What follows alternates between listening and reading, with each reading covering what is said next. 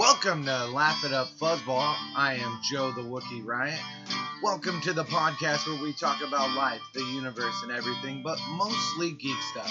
A place where we get to let our geek flag fly and talk about all things geek. As I've said before, this isn't an amalgamation of geek news or a comprehensive guide to all genres or the world of geekdom.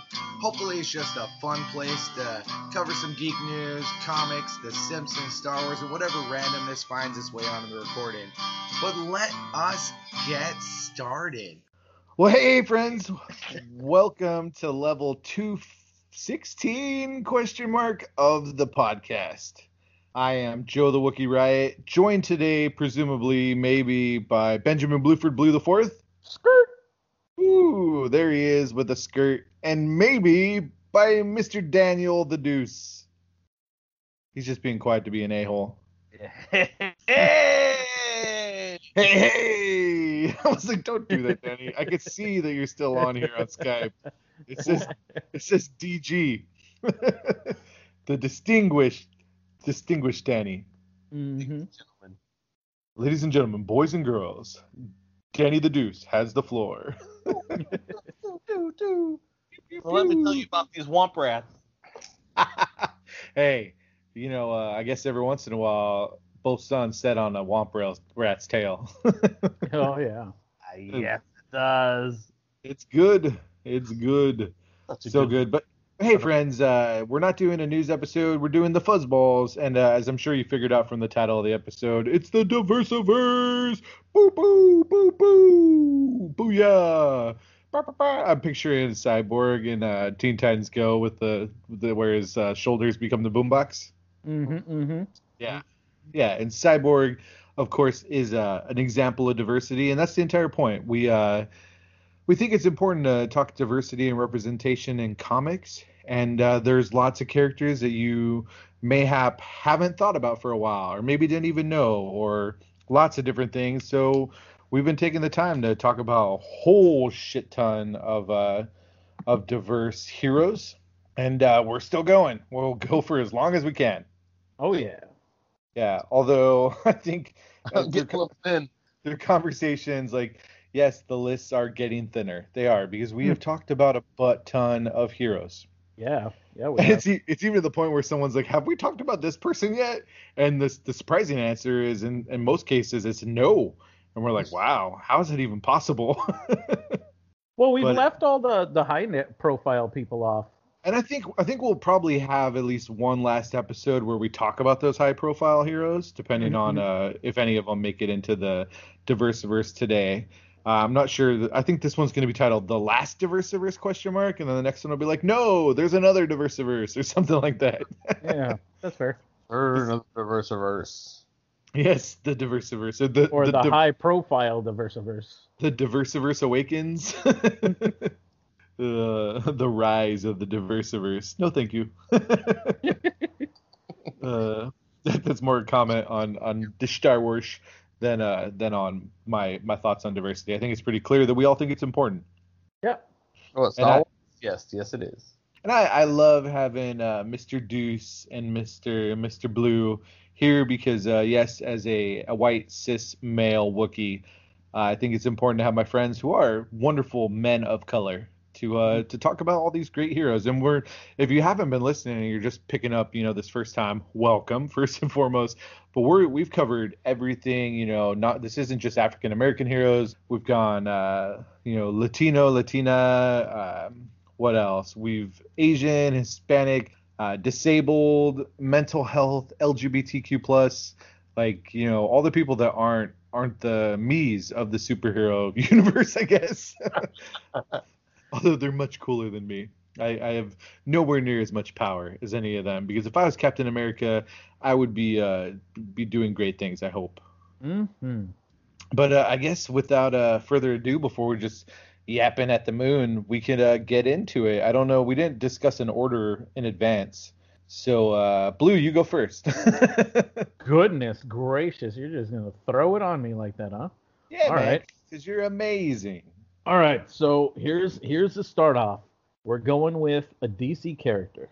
This character appeared in the old Super Friends cartoons for their Diversity cartoons, and his name is the Apache Chief. Nutchuck. A Nukchuk. Wow. Yeah, the Apache Chief was as a kid he was cool. I was like, oh, that dude gets so big, he's so huge. But I always worried if people were looking up, his skirt, stuff like that. Really? But at the same time, I was like, but if they did, they'd be impressed. He's a big man. He's a big man, which is really cool. Like, I believe there was like one time like he actually grew bigger than the Earth, which was freaking ridiculous. But he's a pretty powerful dude. He's Native American. He was part of the Justice League, obviously, so he hung around with Superman and Green Lantern and all them. And he's obviously an Apache. Hopefully, it's not just false advertising. Yeah, for reals. And a chief. Yeah. Well, no, he actually wasn't a chief. It was just his name. I think he's a Hanna-Barbera character. Well, the thing is that they were trying to get away from like, because they noticed that, hey, people are complaining that the entire Justice League they only chose the white guys. So they were going to add Black Lightning.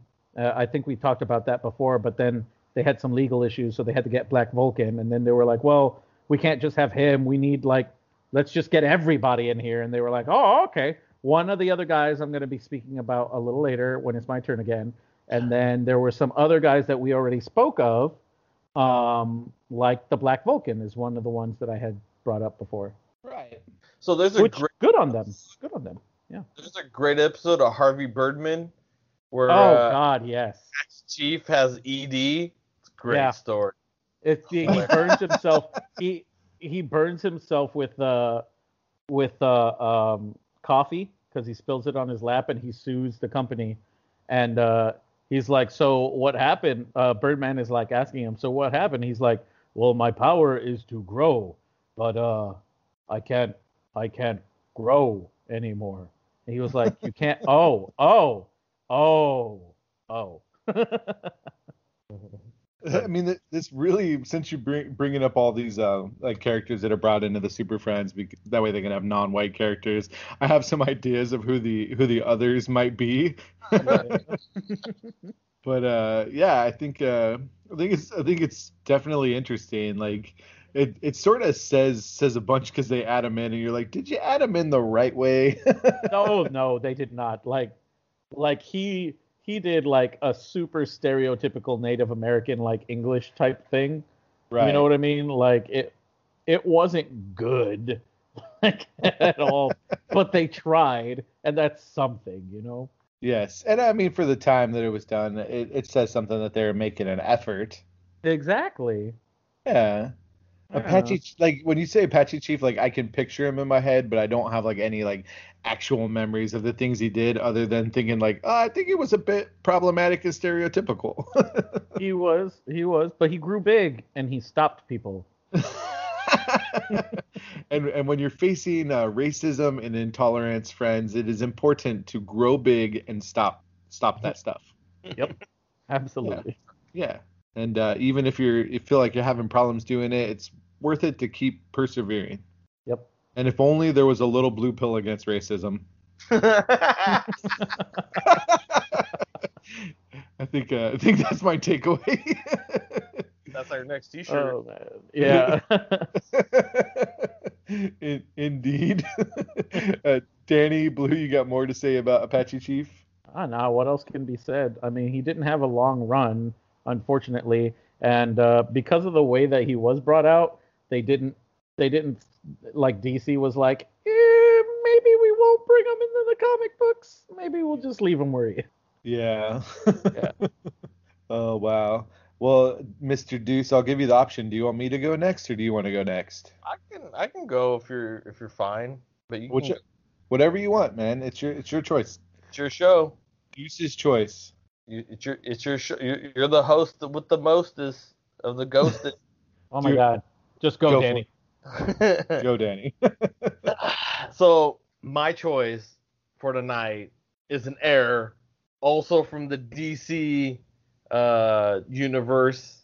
He's the next to the throne. He is Damian Wayne.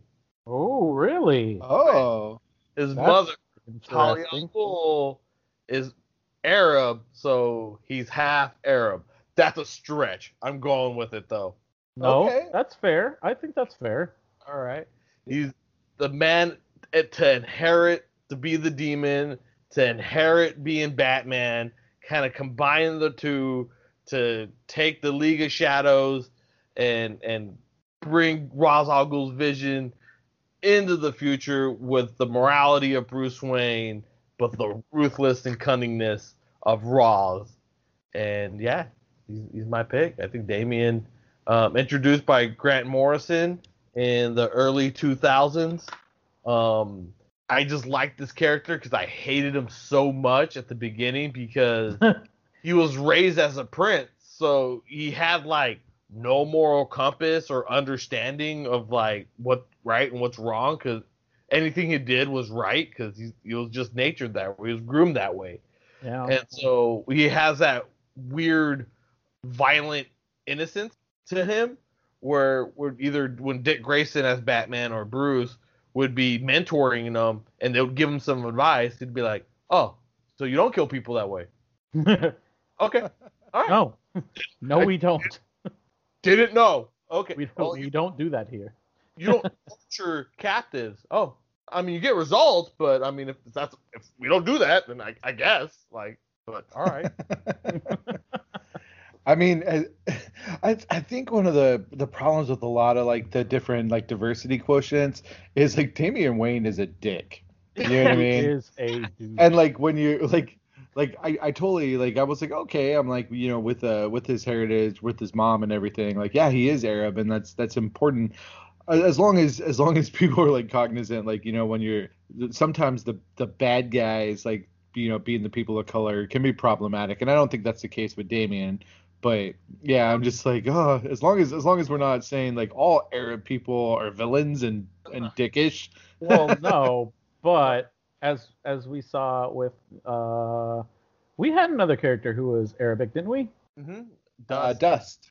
Yeah, see, Dust is amazing. She's absolutely incredible.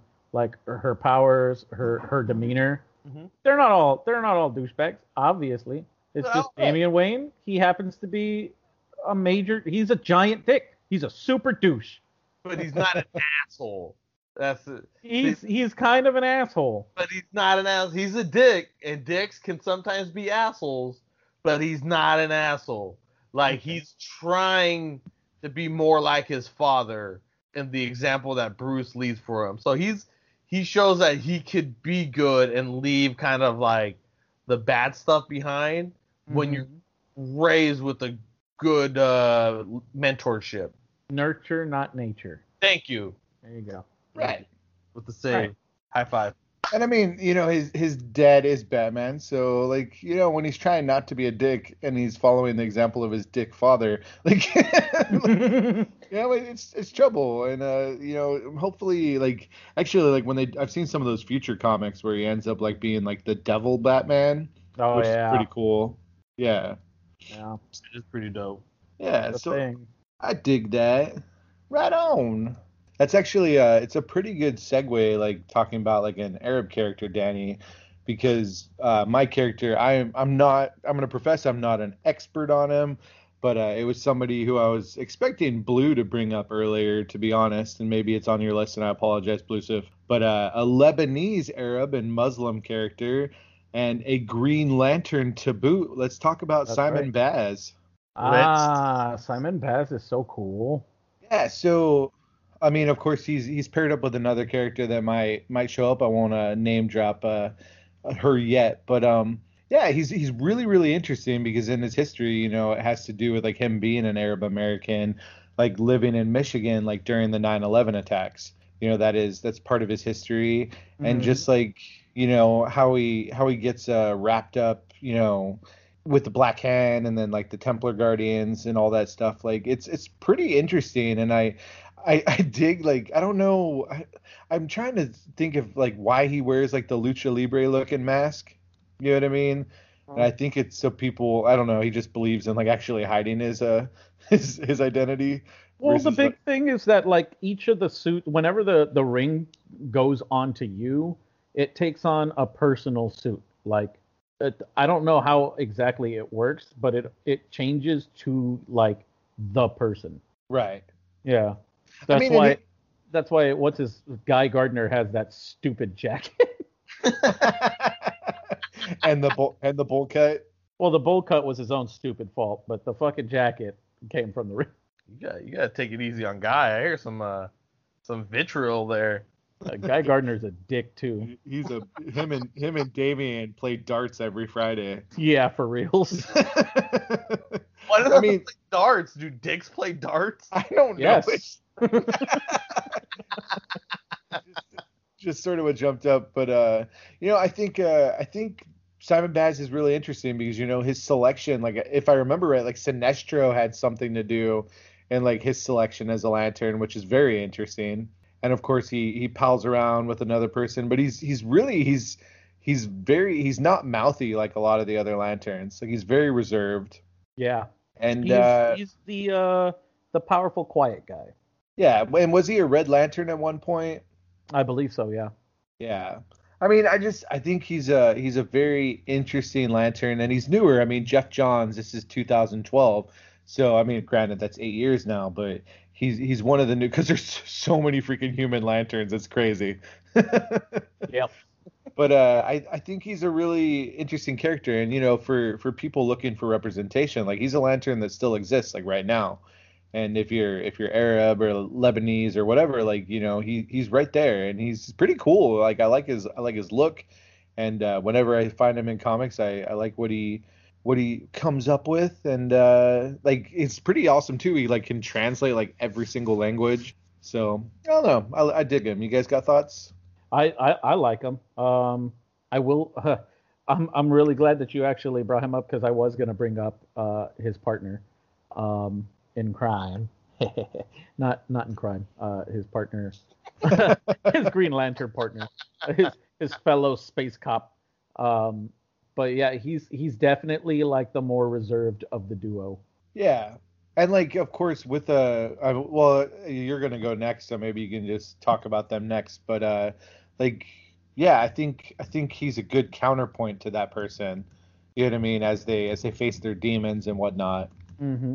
Do you just want to go blue and bring up the next person that we've been like talking around the edges of? Yeah, why not? So I had planned on bringing one of the other Super Friends in, but this is a good segue into Jessica Cruz. That's her name, is Jessica Cruz. She is a Green Lantern, and she has that really cool. I like the fact that she has this. It's the Green Lantern symbol over like one of her eyes, and I think that's pretty rad, actually. She is actually not only Mexican American, but she's also Honduran, which is really awesome. And she lives in Portland, Oregon, which is pretty rad of her as well. But the fact is that she is definitely the more boisterous of the two, the more go get 'em. I guess you could say she's a little more hot-headed than Simon, which is pretty cool. I really like her for that. She's always ready to put a fist in somebody's face. She definitely is. Yep. I like the two of them because like they are like a duo. Like you really can't think of one of them without the other. Yeah, they just work so well together. And when they first came out, I was very happy. I was like, ooh, 2 new lanterns from Earth. That's crazy. Right. Instead of too many Spider-Man, it's too many lanterns. Yeah, but I like that about the lanterns. The lanterns are cool that way. I wish Marvel would do more with the Nova Corps in that way. You know what I mean? Have a couple more Nova Corps members from Earth. That would be rad. Yeah. And I mean, I think Jessica's super cool because like she really does have to deal with fear. Yeah, she does. And yeah, like that's it makes for really interesting because that Green Lantern and dealing with everything with like the Yellow Lanterns, like I don't know, I dig that. And having Simon Baz as a counterpoint to like balance her out, like it's pretty good. Yeah, I think it's well written. Yeah, I always enjoy their stories. What about Danny? You like the lanterns? You got thoughts? I don't know too much about these lanterns. I'm not really caught up with the Green Lantern lore, so I'm not too familiar with either of those two choices. They visually look rad. I always liked how Blue mentioned the kind of the symbol over the eye. For Jessica. Yeah, for Jessica, because that old personality. The Lucha mask was confusing because I did think that Baz was a Mexican or at least Latin heritage due to the mask. Right.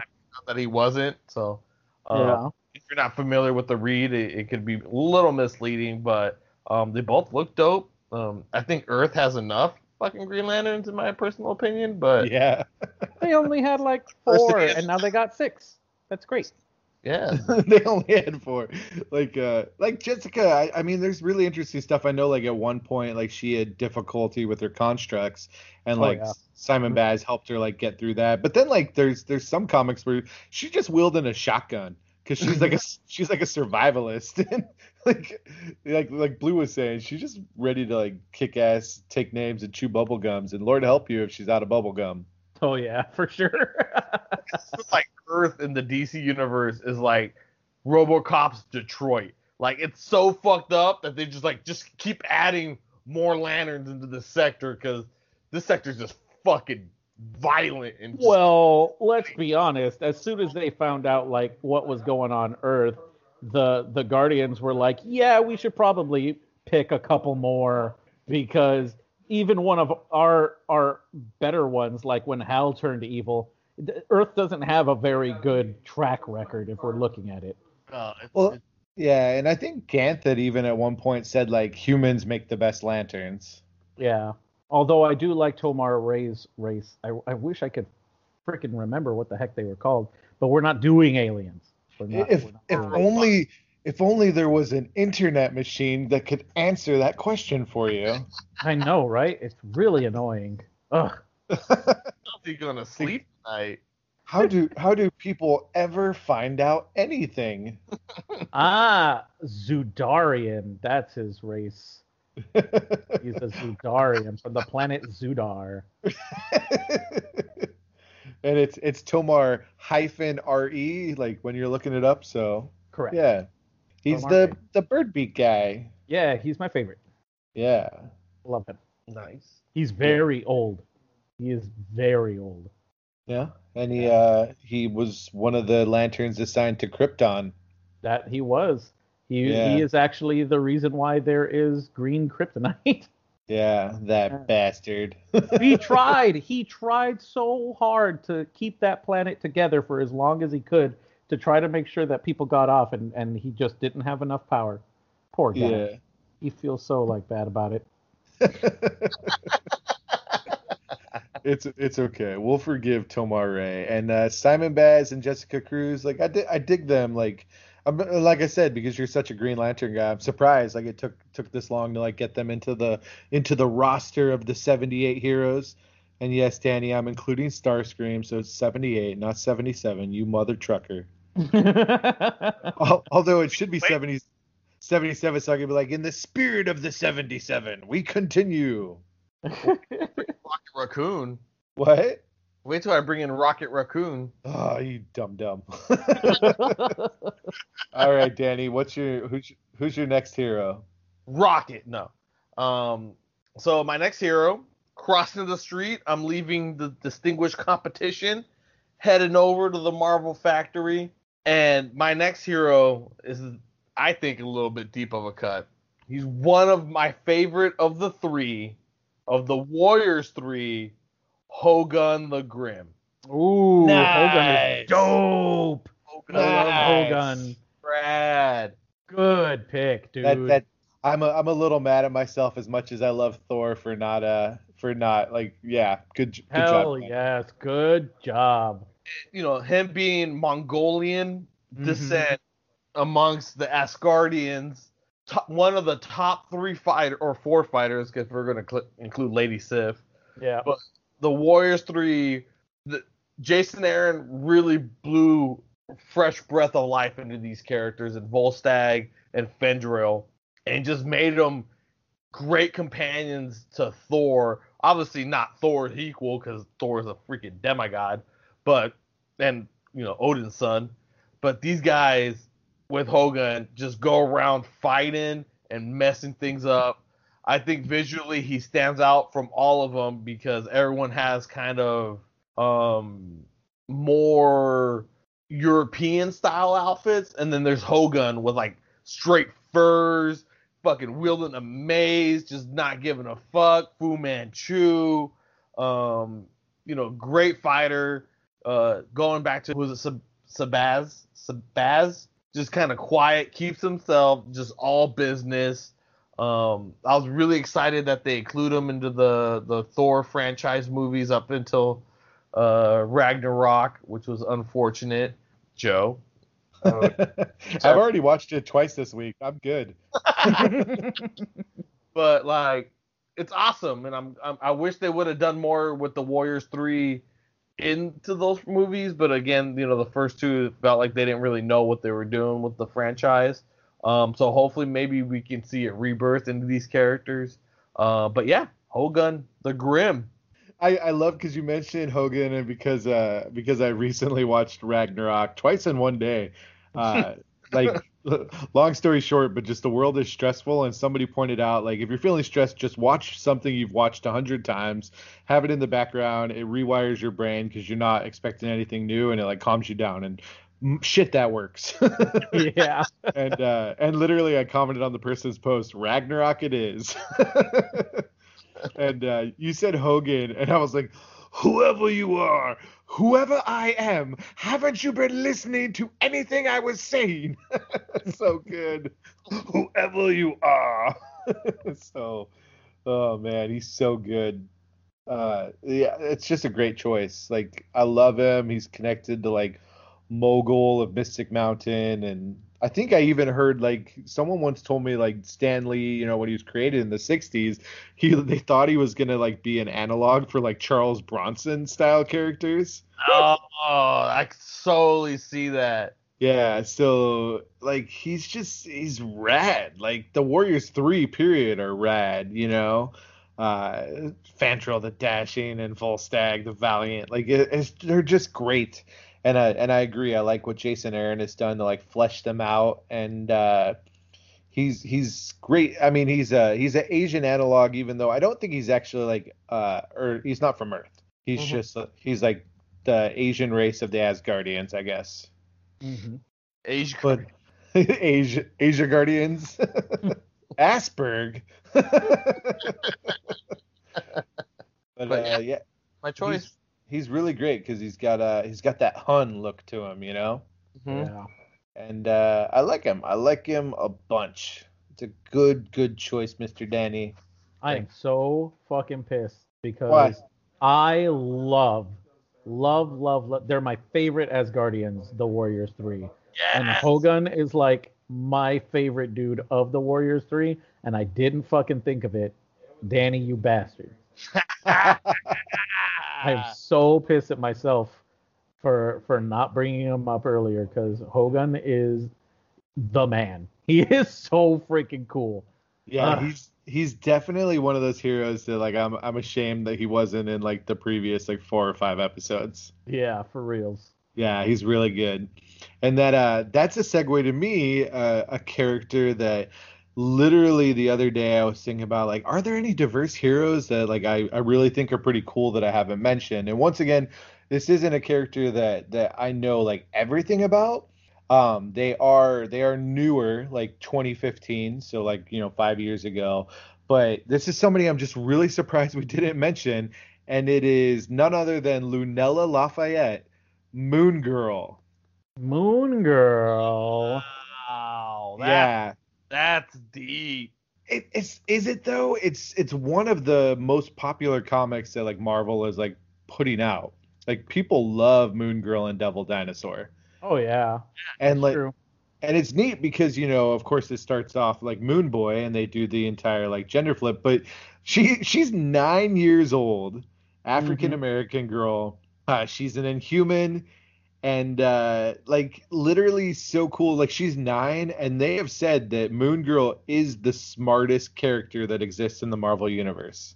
Oh wow, really? Yeah, like it has come out that she is like number one, even above like Reed Richards. That's great. And I mean, That makes me happy. what's not to love about freaking Devil Dinosaur? Yeah, absolutely. Literally, if you have no interest in Moon Girl, like when you check it out and you see her like crazy like Inspector Gadget style like adventures with Devil Dinosaur, it's just fun. Like, of course this goes, the character goes back to Moon Boy with Jack Kirby, but like yeah, it's just it's silly, like it's just great. Like it's lovely. And like having a 9-year-old like running around the Marvel universe like it creates some like zany adventures. Mhm. But because dinosaur. huh? With Well, the yeah. But the dinosaur is great because that gives the connection to the Savage Lands, which is always fun adventure, Oh, And of then course, yeah. like because she's an Inhuman, like that ties into everything going on there. I think she was involved when there was like the Terrigen bomb. Um and then there's the Nightstone and like yeah, and plus but she has a laboratory and she does science and yeah, she's this childlike super intelligence in a world of often terrible adults, and it's fun. Yeah. Yeah. So What a good like one. what like I think isn't her power is basically she can switch consciousness with Devil Dinosaur. I think they're cerebrally linked. Like they have a special connection. 'Cause I think Yeah. Devil Dinosaur isn't even from the Savage Land. I think he's from like a different dimension. Yeah, that but she through. like she does Terrigenesis, and it's like she doesn't change in any way. She just becomes like psychically linked to Devil Dinosaur. Yeah. Which And is yeah, and she has like adventures with like Captain Marvel and Hulk and yeah, it's just pretty great. Like she adds fun to it. It's sort of along the lines of like Squirrel Girl, like silly and silly, but fun. You know? Yeah. Mhm. Yeah. Yeah, and she's the sort of character like you can give to like, if you have daughters or like, nieces or whatever, like you can just pass off like Lunella to them and like it's just a lot of fun and you're not worried about like, sex, drugs and rock and roll, I suppose. Unless that's the sort of thing you want. And like she was in the entire like Monsters Unleashed storyline, which was pretty fun. Hmm. I just think I think she's cool and like she's also connected to like a bunch of other like diverse like cool girls of the Marvel universe. Hmm. But I dig her, and I'm just surprised. Like, when I thought about it, I was like, oh man, I can't believe I didn't. Like, Moon Girl's just fun. It's like one of those, like, when I talk to my daughter, like, have you ever heard of Moon Girl? Like, yeah. And of course, my kid's like, Sailor Moon Girl? And I'm like, no, Moon Girl. But yeah, we haven't. There's been no manga, no manga talk here. But yeah, you guys Yeah. familiar with have feelings about the Moon Girl? Yeah, Moon Girl is absolutely one. Not only is she super smart, hanging out with Devil Dinosaur and all, but she's actually really funny. Like if you read some of the books, she's got some great one-liners. She's definitely a hero for the people. I like that. Yeah. super snarky. Like this is a great fun pool because she is a just Oh yeah. fun character, really innocent, really sassy. Like this is a solid, real deep cut for you, Joe, which is really uncharacteristic of you. So I'm really interested to see what else you have. See, I don't think like she's that deep just because she's so popular amongst like a certain sect of people, Oh yeah, that's true. Yeah. I guess, but yeah, I was just like I thought about it and I was like, oh man, I'm like Moon Girl fits this bill. So yeah, more 9-year-olds. I dig it. All right, so Blue, follow that, why don't you? Jeez. Okay. I was gonna. I'm kidding. All right. So I'm bringing up Nico Minoru, a Japanese American hero from The Runaways. Ooh. Okay. Good pull. She is pretty rad. She reminiscent. She is very much a. Who can I equate her to? Like she is almost like Rita Repulsa. Black. No, she's almost like in Did you terms of say like Rita Repulsa? yeah, that's what he said. She is no, she is a witch, and she kind of has a staff that kind of looks like Rita's staff. But because if you know the history behind the Runaways, is the Runaways are a group of hero children that are the kids of supervillains, and her parents are like really tied into this dark cult of like dark wizards that go up against like Doctor Strange and Brother Voodoo and all these people. She happens to be the daughter of one of them, and she tries to use her powers for good. But she is in her character very much kind of like a Black Widow type character, where she just like she tries because she's still a teenager, obviously, so she gets very hormonal and she'll get mad, but like she's a kid. That happens. But at the same time, she tries to keep it together for the rest of the team. You know what I mean? So she does go through a lot of one. She's been very traumatized through all the fucking bullshit that she's been through with all the magic and literal demons that she's had to get over and stuff like that. But on top of that, she also tries like she really cares for the rest of her team, and I think she's a really good example of a young leader in training. Yeah, Nico's dope. Yeah. When you had your Runaways pull from the last list, I was like, oh, here we go. We're gonna have all of them. Well, they're not all something. You know what I mean?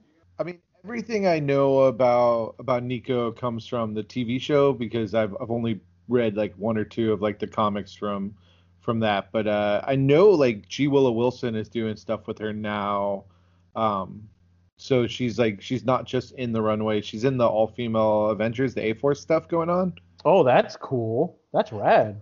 And I know like her staff of one is like a really interesting like, you know, way for like her magic, you know, because once it's a one and done, once she uses a word, then she has to figure out a new way to say it. Yeah, exactly.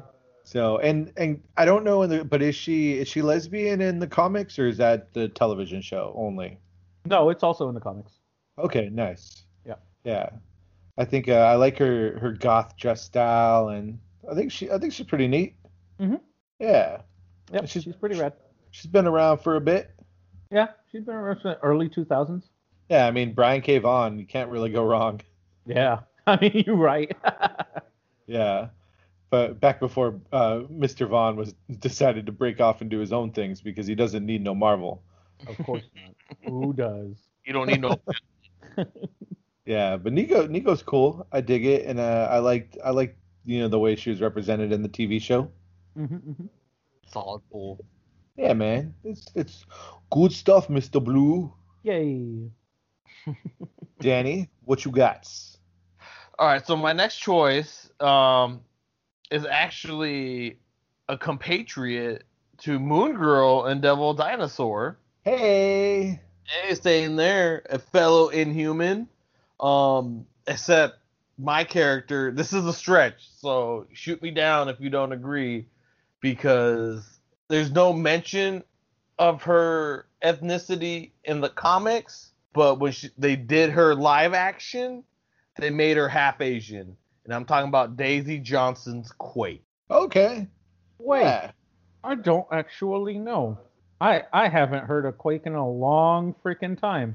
Oh, bro, Quake is an alpha level. Well, she used to be a mutant, and then when Fox and Marvel were going through the little hubbub, they made her an Inhuman to keep the rights to her because of the show. Mm-hmm. But she's alpha level power. Okay. Or soup. Like, she essentially can manipulate frequencies to cause earthquakes. Now, this makes her extremely deadly because she was one of Nick Fury's right-hand top assassins, because she could just walk up to somebody, make a finger gun, and boom, earthquake in the heart. No, just heart attack. No evidence or fucking fails. You know, yeah, she dude. accompanied Bucky when he took over for Nick Fury after the Lie series, Big Little Lies. What was it? I can't. No More Sin, Original Sin. So after Original Sin. yeah, that was a long road I just traveled. That was. That took a while. I got my steps in on that one. So when after Nick Fury got stationed in onto the moon and he was stuck there as the new Watcher, Bucky picked up the mantle of the Nick Fury to protect the Earth from all sorts of threats, and Daisy accompanied him because Daisy can fuck anything up with her fucking powers. Like, she is extremely strong. She is a force to be dealt with. She continues to be top of the leaders of the Secret Warriors and other groups. She's a legit badass. I love the representation they did with Agents of S.H.I.E.L.D. I really hope they bring it into the new Marvel television that they're starting, because she is a solid, powerful character. Holy crap. I just found out that her dad was Mr. Hyde. Oh, yeah. And her father was Mr. Hyde. Yeah, that's her. Dude, that's crazy. Mr. Hyde is a very old, like, 60s villain of, like, Spider-Man. And it's literally like a Dr. Jekyll, Mr. Hyde thing. And he called himself Hyde. But he is strong. Like, almost Hulk level strong, this dude. Yeah. And that's crazy. And wow. they did it on the show. Like, they had Mr. Hyde on the show. Really? Mm-hmm. And Oh, that's cool. And I think they did it pretty well. Blue, I know you saw it. This was going back to season 2. I didn't see the show. I'm sorry, Joe. This is going back to like season 2, but like, yeah, they had Mr. Hyde and the reveal of, Daisy's character and who her origins in, her getting her powers and becoming Inhuman. But yeah, Daisy Johnson is. Yeah, Daisy Johnson's great, and like when she first came out, I think as according to the wiki, like they wanted her to be like an Angelina Jolie style like character. But I know recently when I've seen her in comics, or at least within the last year, now they're modeling the character after Chloe Bennett from S.H.I.E.L.D. And I like that, she is a member of S.H.I.E.L.D., an agent of S.H.I.E.L.D., if you will. But yeah, they did a really amazing job with her, like in the TV series, and like it's always great when she shows up, and like, yeah, with the Secret Warriors and all them, like that's pretty great, and like she's still like with Maria Hill like being so hated now, she's still like connected there, and then of course with the stuff with Nick Fury and AIM, like she's a solid pull. Yeah, dude. And I think in the comics now they're treating her as an Inhuman as well. Like that's sort of just been like, like something that is. Yeah. But I think that's a really good choice. I dig Quake a lot. Mm. And of course in Agents of S.H.I.E.L.D., probably my favorite. Yeah. Right. Yeah. Chloe Bennett is a very amazing actress. Very talented. Very. Very talented. So does that mean it's my turn? Yes, yeah, sir. man. So prepare yourself, Danny. This is my deep pull, and this comes from my oldest. Deep pull? What? This is your. It wasn't Moon Girl your deep pull? Oh no! Oh no! Prepare yourself. We're about to go real deep. I was having a conversation with my oldest, who is a fan of certain comics. Got me reading the new Doom Patrol, and also why I read not Umbrella Academy. What is it? The one where there's the School of Assassins, and anyways. Yeah. Deadly What? Class.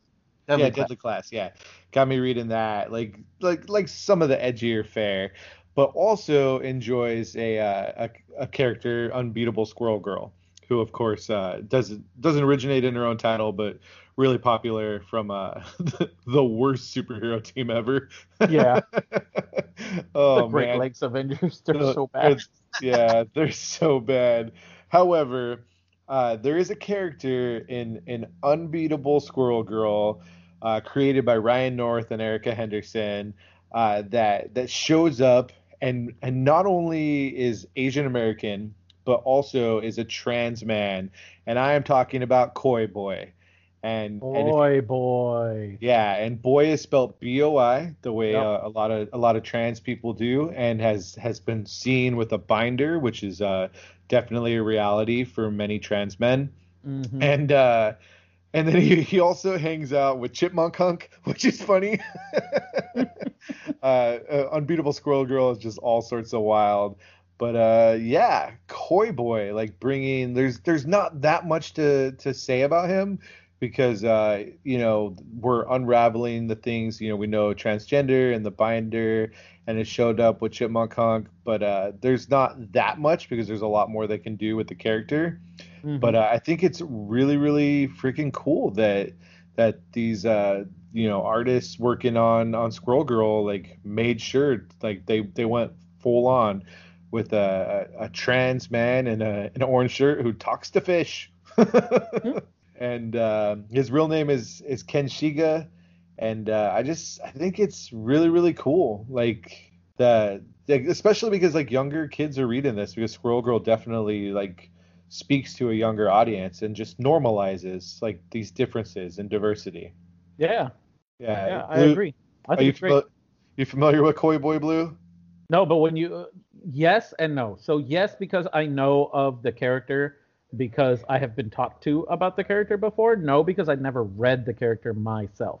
So I Right. don't like to say that, yeah, I'm familiar with the character if I haven't read anything about them.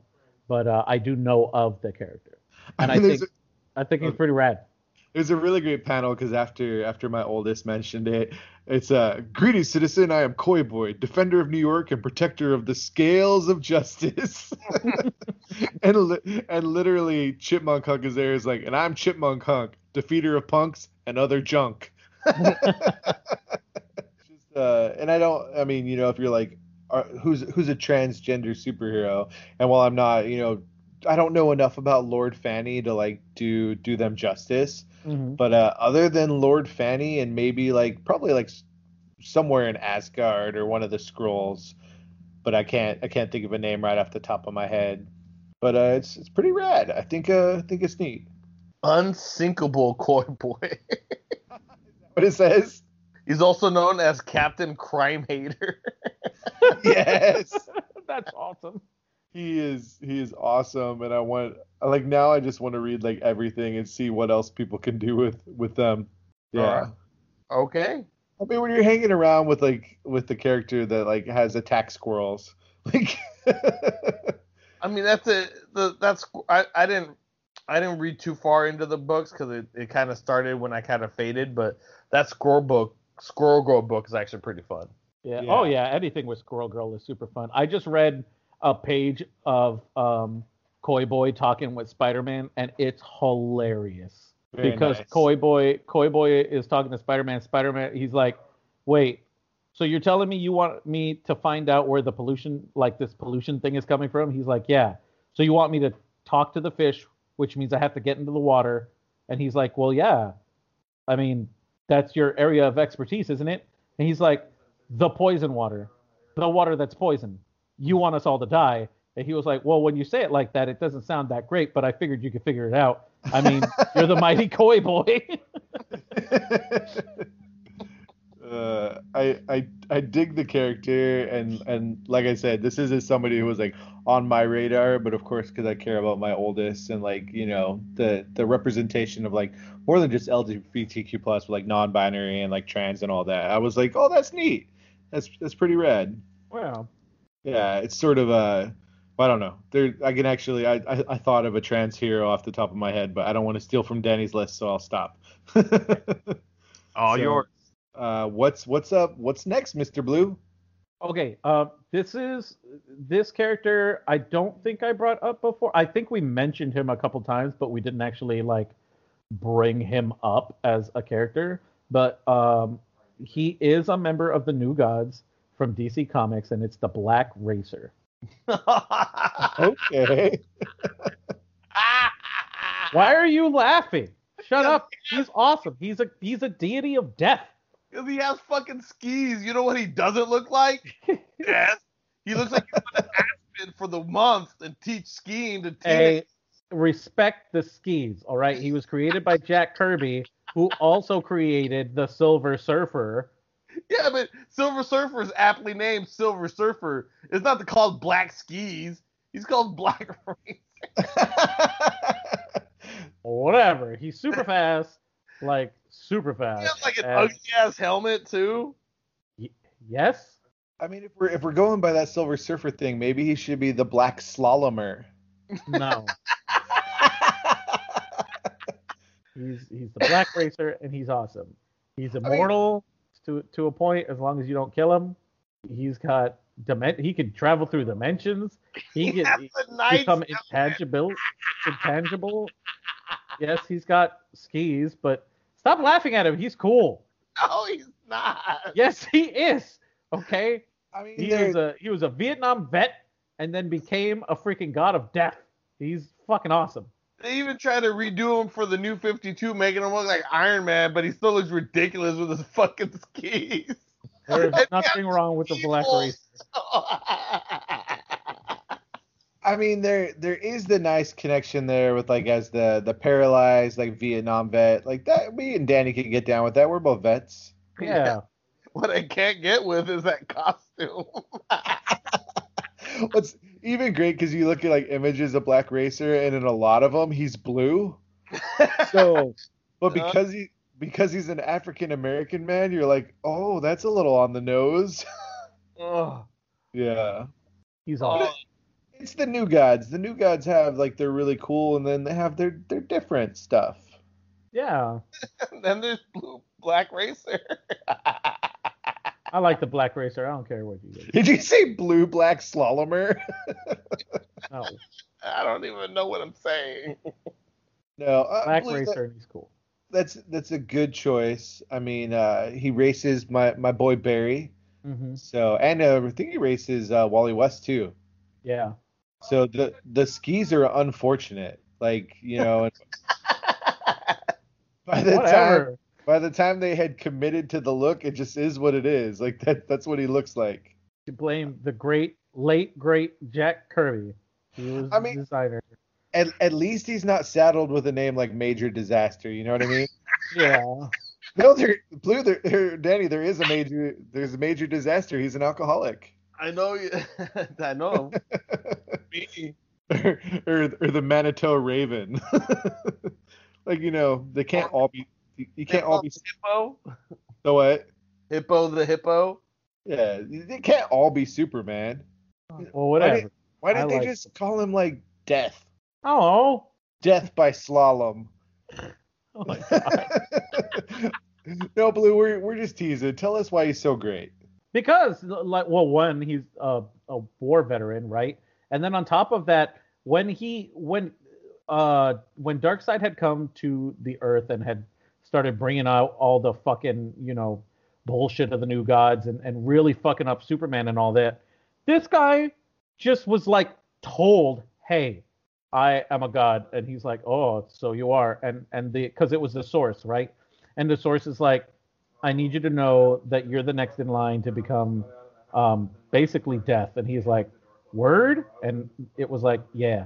So it gave him the powers, and he was like, oh, fuck yeah, skis. And he was down. Stop laughing at me, you bastard. No, I got something in my throat. Go continue. Anyways, he's really cool because despite the fact that he is Death, like, he understands his role in everything. You know what I mean? So he doesn't go out of his way to like try to kill people, even though he is technically like attached to Necron. Necron being like the ultimate death creature of the DC universe and the originator of the Black Lantern rings. He is like attached to him, but at the same time, he is much more. He has a soul, basically. He is like the soul of Death. Yeah, and that's cool. I mean, he can't be as cool as Death in the Marvel universe. You know what I'm saying? Well, yeah, she's hot. Yeah, but, I mean, in Final Crisis, I think his look was pretty okay.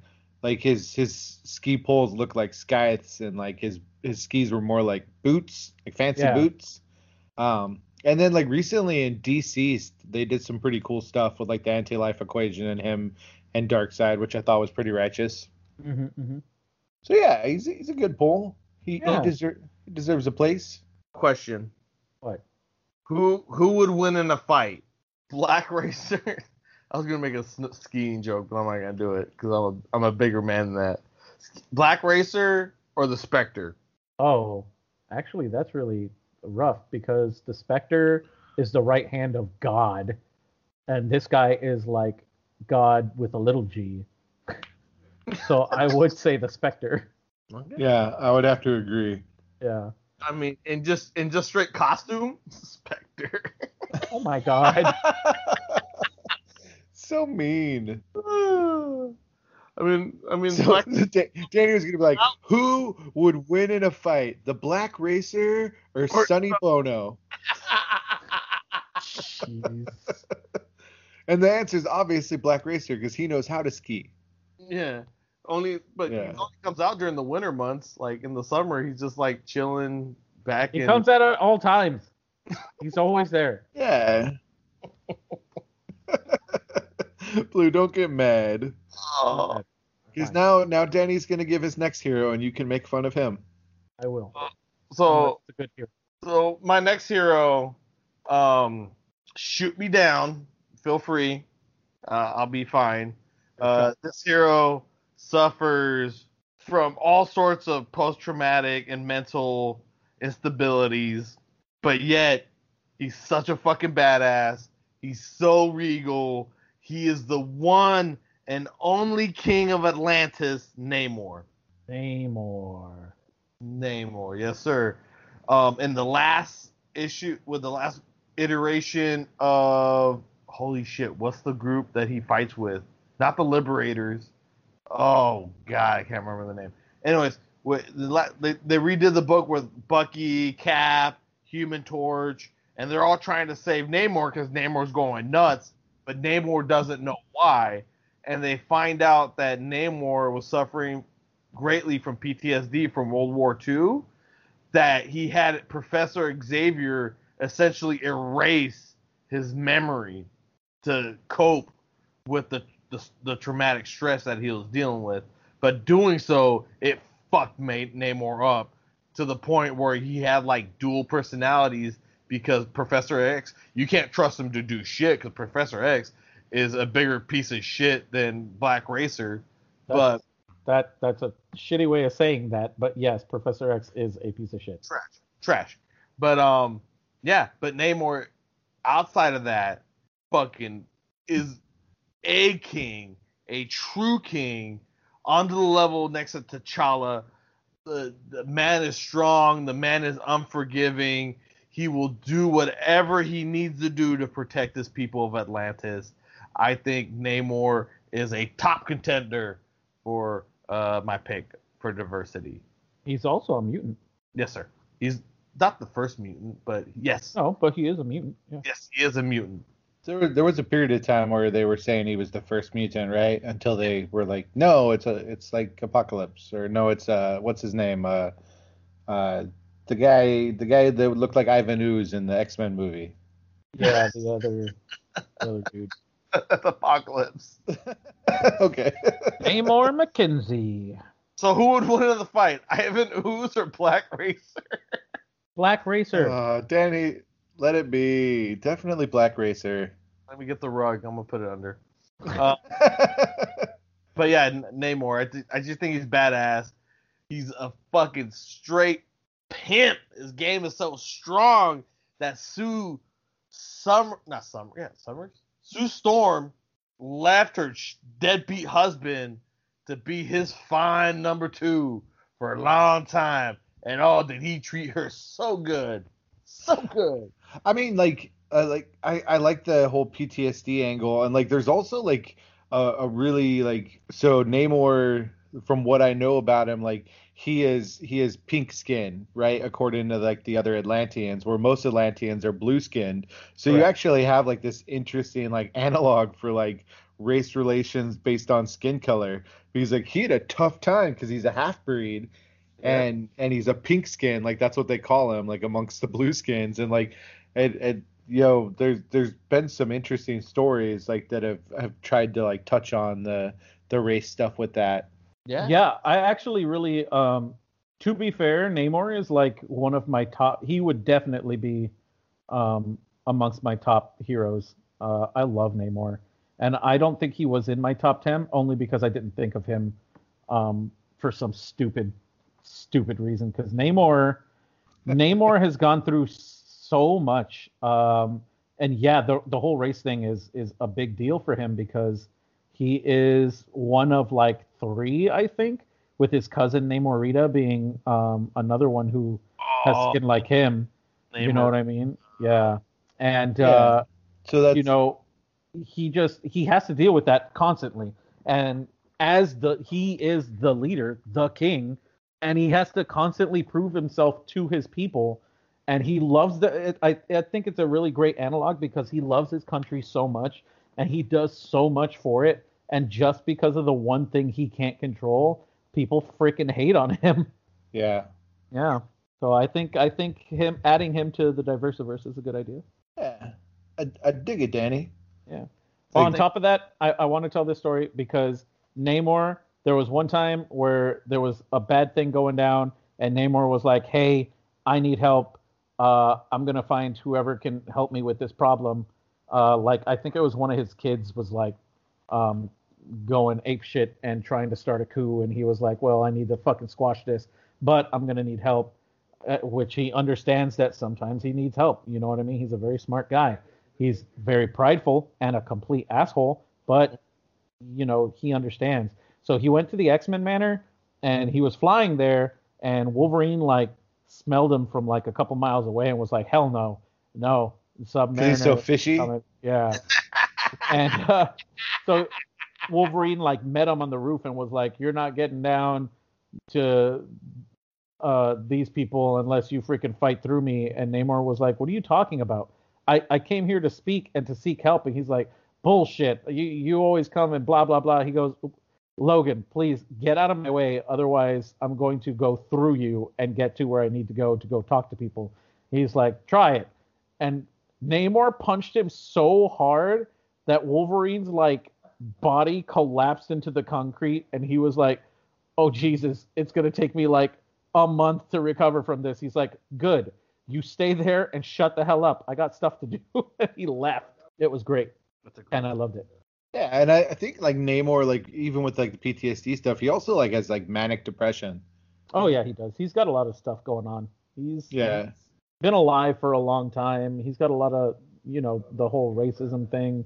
He trying to keep, whenever he tries to fall in love, he gets fucked, and not in a good way.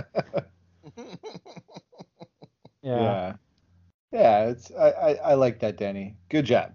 Yeah. All right, so my next hero, not as deep a pull as Koi Boy, but this comes on the heels of recently like my friend Angela posted about Marvel is doing like the Indigenous Voices comics, and like it's really neat, like different artists and different writers from like different tribes in America. And one of the heroes that is getting a story, which is actually drawn by the niece of a professor from my school, is Echo. They're telling a story for Echo, and I think Maya Lopez like is a really interesting character. Bringing in that indigenous American representation. Also, someone who appeared in Daredevil, of course, with Joe Quesada. Drawing, like someone I really like. And I think, also as a deaf superhero, that's really, it adds another element to it. And I like that instead of wearing a mask, she just has like a white hand on her face. And she's had a troubled past. She's worked for Kingpin. But I just think Echo is a pretty dope. And like, if you like Daredevil, like Matt Murdock, like really sort of like an analog, but a lot less white. Yeah. Yeah. You know what I mean? You got the blind lawyer from Hell's Kitchen, and then you have like the deaf mercenary, if you will. Yep. I don't know how to say it better, but really, really neat hero. Mm-hmm. Yeah, she's pretty cool. I believe she's deaf and mute. Okay. Is she mute too? Mm-hmm. Is she mute? I don't know if she's mute. No, I think she's both. She's deaf and mute. But she has her powers. Her powers is she can mimic anybody's like fighting style, which is why she's given the name Echo. She used to be Ronin from the New Avengers. Right. Yeah. So I think she was Echo first, and then she becomes Ronin. Yeah, but no one knew she was Ronin. Yeah. Yeah. But she copied Daredevil's fighting style while she was Ronin, so everybody assumed that Ronin was Daredevil. Mm-hmm. Yeah, and I mean, I just think like Maya Lopez she's a pretty freaking cool character. Yeah, she's pretty rad. I think And Nancy Coates is doing a good job with her on the current Captain America run. I'm behind on that. Is it good stuff? Yeah, it's good stuff. Well, I mean, Echo's. Oh, yeah, he's a great writer and he's doing brilliant stuff. But like, Echo's just such a phenomenal character. Isn't she a Brian Michael Bendis character? Echo? No, because she goes back to Daredevil with like Casada. I think it's Mac or something that. Oh, okay. But like, I think when they introduced her into the New Avengers during Brian Michael Bendis' run, after they revealed her as Ronin, I mean, she's an awesome character, and you know, she doesn't communicate, but she could take on almost anybody. She's a super tough level hero. Yeah, Yeah, and she's pretty rad. she's also a concert level pianist. Yeah, Yeah, 'cause like she can feel the sounds. yeah, and she's a ballerina, and you know, I mean, in World War Hulk, she defends Rick Jones. Rick Jones. And Rick Jones, and, you know, yeah, and she's done all sorts of different stuff. Even showed up in Moon Knight. Mm-hmm. Yeah, like I think it was like her and Moon Knight in a strip club. Basically, Yeah, so I really enjoy the fact that not only that, but she has ties to Taskmaster because they both have like pretty much the same power of that photographic reflexes and stuff. And I think it's a very interesting kind of duality between the two characters because here you can see somebody who was part of like an evil syndicate and she was doing some pretty bad things, but then turned herself around. And I think the Taskmaster should stay evil forever because I love him as a villain and he's great. although Taskmaster has been used as like a mercenary, like for the pursuit of good, I suppose. I don't know. As long as you're giving him money. Yeah. That's all it takes. Just give him. You could be like, hey, I want you to help us. We're gonna take on the AIM people, and he'll be like, okay, how much are you gonna give me? And they'll be like, we'll give you like $100 million, and he'll be like, done. I'll kill every single one of the AIM agents. And they're like, whoa, whoa, whoa, not kill, just take them out. He's like, so no kill? Oh, this is gonna be easier. Okay, and then he'll just do it. You know what I mean? It doesn't matter. Just as long as you're giving him the cash, he's good. Yeah. Cool. Well, who you got next, Blue? I think we got time for each of us to toss one more out into the ether. I'm gonna piss Danny off for making fun of. Here it comes. Here it comes. My dude. I'm bringing in Shatterstar. I knew it. You fucking suck. He does not suck. Shatterstar is fucking rad. Stupid dancing outfit. He's not even technically human. He was genetically engineered. He is, but the reason why I brought him for the Diversiverse is because he used to be asexual, which is big. That's a big deal. And then there was another guy. Gosh, for some reason I can't remember his name right now. But he kissed him, and all of a sudden, Rick. Now he does have asex. He is gay. Now, Richter. Yes, it was Richter. Yeah, and he was like, "Whoa, I like that."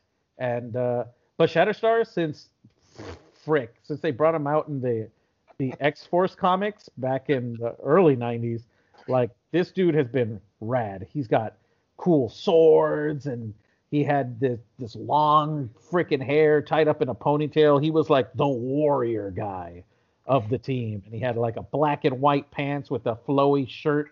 He had awesome. The same outfit that Madonna had in that one James Bond movie. Whatever. No, he did not. Shatterstar is freaking rad. And he wears that weird like leather like football helmet from like the 1910s. Oh my God, no, it's not. It's a faceplate, man.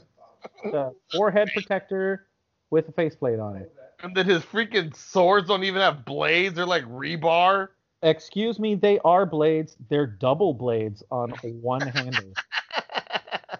That's so bad. Because he can parry with them. Even He can his catch action other figures swords with his sword and then parry them away. Well, he's from the Mojoverse, right? Yes, he is. That's where he was genetically created. Yeah. Oh, Mojo. Yeah. Mojoverse. Mojo Jojo. Jojo. Mojo is the worst. I hate that dude. Whenever I see him, I just want to hurl. He is the worst. But not Shatterstar. Shatterstar is awesome. I know, like, Rob Liefeld really wanted him to be asexual and stay that way, and he's not terribly happy that it's gone away from that. Yeah, which is a thing. You know what I mean? Like, asexuality is a thing. And, like, I appreciated that about his character, too. But also, you know, having him have some character development and find himself, that's also a thing. You know, life happens. Well, yeah, now he's bisexual, he's polyamorous, like, you know, so they're finding new ways to explore, you know, different representations. Yeah. And he's got that really cool top knot, right? Yeah, that's what I'm saying, man. He's cool. I mean, he's got, like, his mutant power is, like, controlling some electricity. And I think I even, like, at one point he was, like, dodging, like, point blank, like, shots from, like, weapons. Yeah, he was. Like, you literally you put the gun up to his head and pull the trigger, and he can dodge it. Yeah, he can also teleport with the use of his swords too. Yeah, and he hung out with Danny's other favorite person, Longshot. Yep. Oh, please give me both off. Mojo World's good at producing awful heroes. Oh my gosh, whatever. Shatterstar is awesome, and his character is awesome.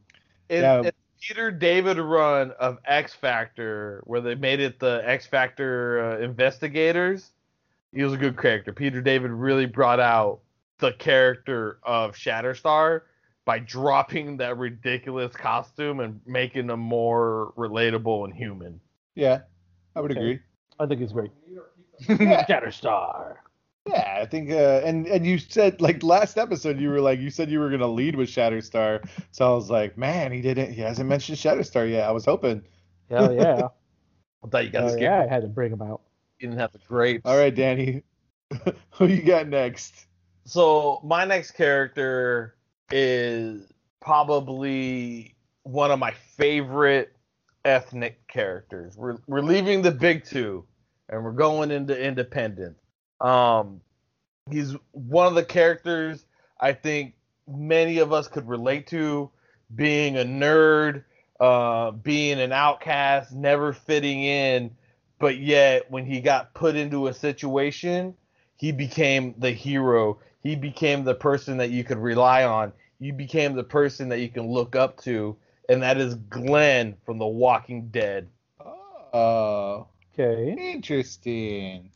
That is a comic book. That's a Diversiverse. Is it Glenn Rhee? I think it is. Yeah. It's Glenn. And he's, you know, he had kind of, you know, he was invisible for his whole life. He was just a pizza delivery boy when the apocalypse happened, and he kind of was good at ducking and jiving. And even when they translated his character into the show and they changed some things about him, he still became one of the most fan favorite characters because he was so genuine. He was so caring, and yet he would do anything for his people. He was so brave. This nobody from Atlanta, and you know, up to the moment of his demise, and the fact that his character was so lovable and relatable that finally when they killed him off in that book, it was an event. Like, people mourned. It was, and when it happened in the book, and then when it happened again in the show, like, it hit you emotionally in the pages. So he was always one of my favorite characters. Definitely one you can relate to. Yeah, Glenn. Oh man, that's cool. Yeah. Yeah, I can get behind Glenn. He's a good guy. Yeah, I think he's probably like one of those characters that people don't think about, but like in the comics, like definitely like Asian representation. Yeah. Yep. Yeah. 100%. Especially something that takes place in the South. You don't expect that many ethnicities, but yeah, out of I think all the characters of the original crew or the original characters of the Walking Dead, I think Glenn was far seated one of the best ones. Huh. Yeah, I dig that. Yeah, man. Thank you. I thought for sure I knew who your final guy was gonna be, but I guess yeah, that works for me. I dig it. Nice. Yeah, he's a great character. He will be missed. Mm-hmm. No, Glenn, no. Oh man, like that's just like having read the comics and then like waiting for it in like the TV show. I'm like, oh no, and then it's like, oh good. It's like, oh no. Oh yeah, because in the show they teased you like they weren't gonna do it. Yeah. Yeah, it's tough. Yeah, it was very tough. I think the comic was more brutal, but like, still, it's all Daryl's fault. But we go to Walking Deuce later. Well, I guess my final one, which is sort of, I guess, like a deep pull, but I don't know.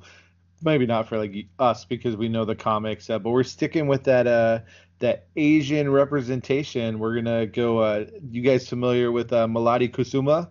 Oh. So we're gonna talk about Komodo. Oh, Komodo. Yeah, so the second iteration of Komodo, but really goes back somebody who stole Dr. Connor's lizard formula, Mm-hmm. and then and when they administer it to themselves, ends up with the ability, literally Komodo, like she chops off an arm and it grows back. She basically has like the better form of what the lizard was going for because she doesn't go fucking crazy. Right. Yeah. Right. And like literally like she has a healing factor, like think Wolverine, but nobody knows what the extent of her healing factor is. Like in seconds, like she can regenerate lost limbs. And then of course because it's the lizard formula, like she has like the sharp claws and the tail and can like transform between human and like lizard forms. Yep. And like I think the biggest difference is, where Dr. Connors just injects it, like it's actually a part of her DNA. Mm.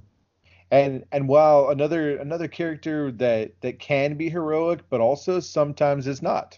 Yeah. But I remember like in World War Hulk, like her gang was gonna fight the Hulk, and she's like, nope, not happening. Yeah, and like she has like a connection to like Hardball.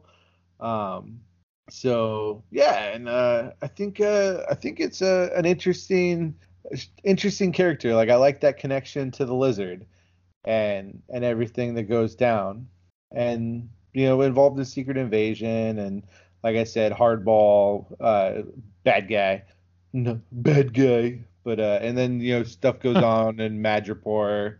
But I think Komodo is interesting, like Blue was saying, because of that difference in the connection to the Spidey villain, and just we're talking heroes, but like representation. Sometimes if all you see is representation in a villain, that's important too.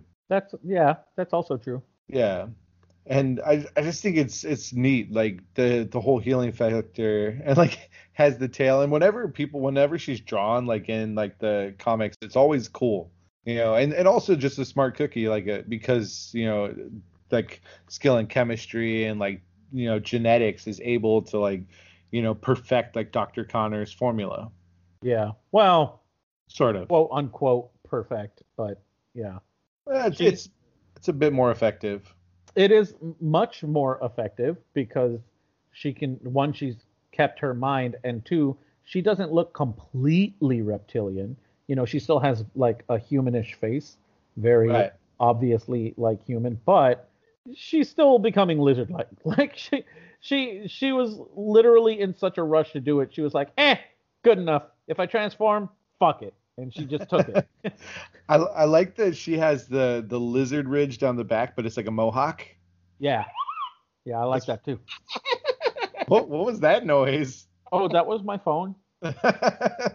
Like your phone was very excited about Komodo's mohawk. Yeah, it was. It's the sound of a Moogle from Final Fantasy. Nice. But yeah, like I wanted to. I just think that's neat because like at first I thought Komodo was a mutant, and then I did a little bit more dive in and was like, oh no, like actually a bad lady, like and the connection to the lizard was red. Mm-hmm. Yeah, I dig it. So if we talk quick, I think we each have room for one more character. You think so? Yeah. Okay. Well, Dude. I'm down. I'll bring up my next character, the Prowler. Ooh, nice. Ooh. So the Prowler started off as a villain. He is African American, Hobart Hobby Brown, but he was, I believe, the first villain of Spider-Man's to become a hero afterwards. He actually has like a whole little redemption story and stuff like that. And if people would notice that, people now would know that he is the uncle of Miles Morales in the Ultimates universe, like Miles universe. He's his uncle. That's the Prowler. Because I don't think they ever actually said his name in the movie, did they? I think they did. Did they? I don't know. Which But movie? the Prowler, yeah, the Prowler is actually pretty cool. I mean, he started off bad. He had a bad life. That makes sense. But he took everything that Spider-Man said to heart, and he said, okay, if that's how it has to be, great power comes great responsibility. I'm a genius. I'll use it to help people instead. And so he did. Yeah. Yeah, I like the mean, Prowler. yeah, and I think like there's like even like John Romita Jr. like there's something like his son like helped inspire like the look of him Mm-hmm. when he was like doing it for Spidey. And then of course with the Aaron Davis stuff and Miles Morales, that like adds a whole new dimension to the Prowler. Yep. They've had a couple of Prowlers. He wasn't the only one, but I think Hobby was the best. Think so? Yeah. Okay. Although Aaron, like Miles's uncle, is also pretty cool because like he's an asshole, but he gets it. You know what I mean? He eventually is like, oh, like, okay, like I get it. But Hobby like actually listened to what Spider-Man had to say because he wasn't all in for the evil stuff. He was just trying to get by. You know what I mean? And then when he actually listened, he was like, fuck, that does make sense. He was reasonable. You know what I mean? Yeah. Yeah. Yeah, I dig that. I think the Prowler is a nice addition, and it's also we're sort of getting like I thought for sure once we were going to villains, Blue was gonna be like Black Manta, but he is well known. That'll be we'll save that for like these are the names we haven't talked yet that we should have. Mm-hmm. Yeah. What about you, Danny? You got one last person? I went out with my last person. Oh, really? You're not going to talk about the guy that we were texting where you were like, that person's Latino? No, No? no, Okay. I'm not. The Green Lantern stuff, I'm gonna leave to Blue. And then, all right, to pull the curtain back so since I surprised you, Kyle Rayner, I was gonna leave for Blue. Okay. It's more. I mean, Kyle Rayner is Blue. Let's face it. Like, I mean, truth be told. yeah, two Blue. Kyle Rayner was Blue. And then I was thinking Wong, but like for the longest time, I know this is the Diversiverse, but the longest time Wong was a servant until like recently. So we're talking about from the 60s up to like the 2010s, Wong was like a servant. And it wasn't until recently he became like an equal, just like a monk. So I was like, it's a step in the right direction, but it's still kind of bad-faced in a little bit. So that's kind of why I know I asked you about those two, but that's why I didn't choose those two. Okay. That's fair. Yeah. Well, they are definitely people that could be talked about like in the future, I suppose. Mhm. Yeah. If you don't want to talk about them now. So I guess my last one, I debated whether I was going to talk about Komodo or this person. And it's just real quick, but Riri Williams. Nice. Especially, going over with Moon Girl and all that. I was like, man, that's one of the newer heroes that 2016, Brian Michael Bendis. But, when they were, I think they were flirting with the idea of replacing Tony, like Tony Stark. And Why then wouldn't they want to? He's a douche. he's really bad in the comics. Like the Mhm. MCU version is different, Oh yeah, he's very different. But Riri Williams is pretty freaking cool. Like I dig Ironheart. I think He is awesome. yeah, another, not 9 years old, but 15 years old, like an engineering student, and like working on the technology. And then like at first, like, Tony's like AI version of himself, who also happened to be an alcoholic, or at least have memories of that, which was really interesting. But yeah, like after Civil War II, like, using the rescue armor at first, and I think neat, and like, for people that like these the big superheroes, when we were talking about like the African American Captain Americas and whatnot, like with the champions and being like a diverse version of Iron Man, and also not being an alcoholic womanizer.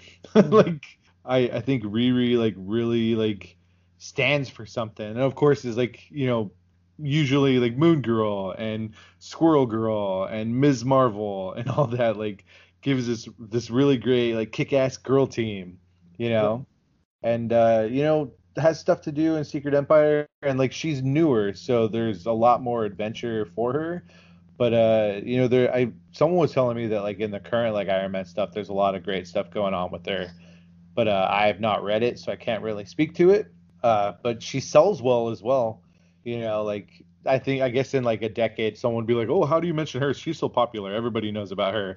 But I think as of right now, not that many people. I know there are some questions with her, like as far as like the portrayal of being a black female teenager. But I can't speak to that. I don't know. I just see the representation, and I think it matters. And like she's in Marvel Rising, like in the cartoon for people. And I appreciate Riri. I think I'm thankful for that sort of thing being included into the Marvel universe. Yeah, I think Riri is absolutely awesome because she's sweet. She's super sweet. She's sassy as fuck, but she's also super sweet. She's got a heart of gold, and I think Ironheart was a great name for that she chose for her character. Right. Yeah. Mr. Danny, you got any thoughts about Riri? I like Riri. I think that was a good choice to pass on the mantle after Tony Stark died, and not gave her the name of Iron Man, instead to give her a new one. But I don't know too much about her. I know we're gonna see a lot of her in the future. I think I can't wait. Yeah, I think if everything goes well with the Miss Marvel series, which I no doubt see it will be great, we're going to start seeing more of these younger heroes replace the older heroes, and we're going to see these new generations. A lot of the Kamala Khans and the Riri Williams, and I mean, if we're lucky, some Moon Girl and Devil Dinosaur. Yes. Yeah. I heard like a cartoon or something was being worked on, but I don't know much more than that. Who knows? But I think the younger generation, and even forgive me, but even the young Kid Nova, like I think once these newer kids get introduced, and we're gonna see 10 years of film and media with these, and watch them grow up, it's gonna be very entertaining. Yeah, and I mean, I love Riri. She makes me think of my friend Jordy, me and Blue's friend Jordy. Yeah. Like I don't know, for some reason, like I'm like Jordy for playing Riri. But there's just some really great images of her with like Tony and whatnot. Like I just dig it. I absolutely agree with you. Jordy would make a great Riri because she's also very, very smart, and also very, very sassy. Yes. She is also she's got the personality down like perfect. So. Yeah. So all right, well I guess that's us. We'll do some final thoughts. This time I'm gonna talk first because I don't think my voice should be last in an episode about diversity. But I was thinking about like like doing a little, like I totally had sort of like shunted from my memory when there was all the drama in like 2017 from Marvel where they were saying like diversity was like hurting their comic business. Mm-hmm.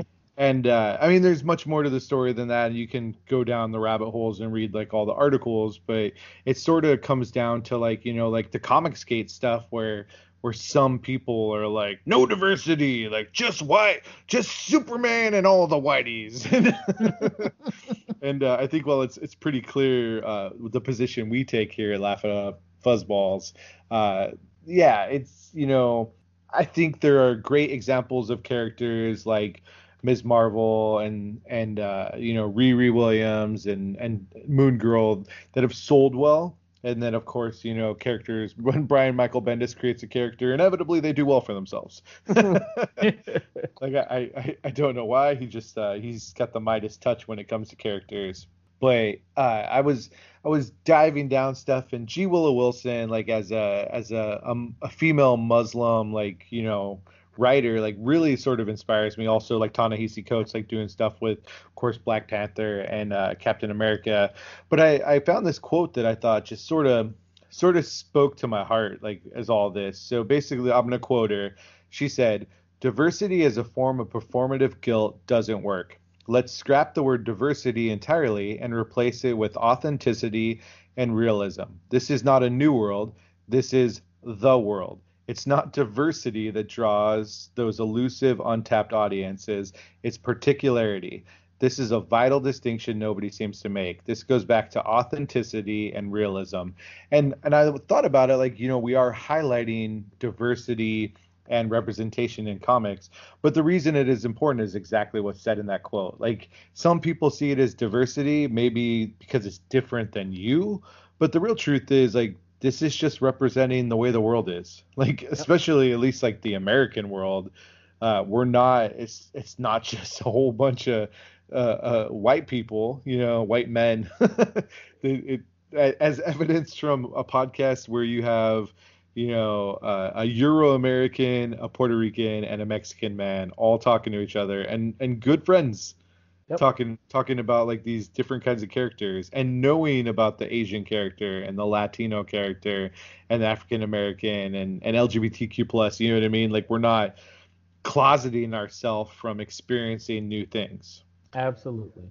And like it's the Diversiverse, but it's just actually like really just like the universe, like the existence, the thing. I don't know. What do you guys think? No, very well said, my friend. I absolutely agree with you. Like, to close yourself off from everything in the world is really inhibiting to yourself. And you're the only one that's really going to kind of miss out on everything and suffer from those consequences. When you close yourself off and only want like a certain type of hero, a certain type of villain, a certain type of story, the more you open yourself up to new experiences, to new artwork, to new faces, to new colors, to new things. You never know what you're going to find out there that you might be absolutely drawn to. And on top of that, because we're all people who have had experiences in our lives, you don't know who you're going to really connect to. Your friend down the street may be a white guy too, and you might be chuckling and having a good time, but more than likely he didn't live the same exact life as you did. You know what I mean? But somebody from another country, another skin color, they probably did, because they were going through the same stuff that you did. And now you can read a story like and share in those trials and tribulations and be like, oh, I know what that was. I know that feeling of like seclusion or whatever, or like whatever feeling it happens to be. So the more you open yourself up, I think the better off you will be. And the less you'll have to like feel alone. There's just so much more to the world than your own little bubble. Yeah, indeed. Mr. Deuce. Wow. Fuck you two. I don't know. It's just if you expect the world to reflect what you see in a mirror, it's selfish and downright ignorant. There's plenty more into this world. I hate to sound cheesy, but there's only one race, and that's the human race. Where we all essentially at the basic levels want the same exact things. We just want to eat. We want a roof over our heads. and we want our children to have a better future that we had. You know, and we all bond in that way, no matter where you're from in this world, no matter what background you have. But to expect the world to reflect what you individually believe, regardless of how anybody else feels, is a straight out dick move. And you know, there's more to this world, and the more you learn, the more beautiful this world becomes, because there's great things, there's small things that you overlook or never see because you never open your eyes to it from different cultures, that you can miss out. And if you want to even take it to back to your instinctual roots, food, you know, we all got to eat, and we all come up with our own cuisines, and the more you experience just by consuming what other people eat, you can experience the joy that food brings them, and that itself, on something so simple, can brighten up your horizons. But to just close self off and not want to learn anything else new is, well, garbage. No, indeed. Like we all abide by Maslow's hierarchy of needs, but we want to get to belonging and self-actualization. Like that's the entire point of that. Like, yes, you have to fulfill basic needs, but yeah, if you're listening to a podcast, I think you're doing okay. You've gone up the ladder of needs, and now can get to like the being a good human part. Yep. Yeah. And we'll keep doing our part, and we know if you're listening, you're doing your part. And hopefully you've enjoyed like us like bringing even more characters to the Diversiverse. And I honestly, I still have a list. I don't feel I'm done, but we'll see if I can keep dragging Blue and Danny over. Let me get the shovel back out, because I'm gonna keep digging, see what I can find. Well, you guys are bringing up like things from other comics now, and if that's what we're gonna do, I'm gonna start bringing out other comics and start opening you guys out. I mean, honestly, I consider like the Diversiverse could even go into like talking about like, you know, comics outside of like Marvel and DC, like just literally talking about comics that people don't know about, like getting more into like just, you know, using it as a platform to like broaden people's horizons. Mm-hmm. But we'll figure it out behind the scenes. You guys know the drill. You can email the podcast, laughitupfuzzballpodcast@gmail.com. Be like Jerry, send an email. Twitter and Instagram for me is @Wookie Riot. For Blue, it's @BlueWolfD. Danny does not do those things, but if you want to communicate with Mr. Deuce, go to the Laugh It Up Fuzzballs Facebook group. Plug. Just type in Laugh It Up Fuzzballs. It'll pop up. You ask to join. We say yes, no fancy questions. We just say yes and hope that you're not be an asshat. And if you are, then we boot you. But it's only happened like twice. Like there was like a weird video and then somebody trying to sell butt cream or something. I don't know. Yep. Yeah. I I was real fast to just be like, no. But I mean, the bots are a thing. Like, you know, people join and then you're like, no, why are you here? Like, this is weird. Of course. But join us in our journey of geekdom. Join the friendship, and yeah, Mr. Deuce is active over there, so you can always find him that way. And I think that's all the things. Anchor.fm/laugh-it-up-fuzzball. And thanks for being here for 216 episodes so far, with more to come. Because I can't stop now. Sure, it makes no money, but I'm having fun. Exactly. And I will go off to become a better chemist and find the little blue pill that stops racism. And yeah, I appreciate both of you. Thanks, guys. Thank you. Thank you. And I guess that's a good way of saying TTFN, Blue, Me. Mr. Danny the Deuce, and me, Joe the Wookie Riot, out. Bye. So there we go. Bye, friends. Bye, friends. Read the What? Goodbye. Oh, sayonara. Exactly.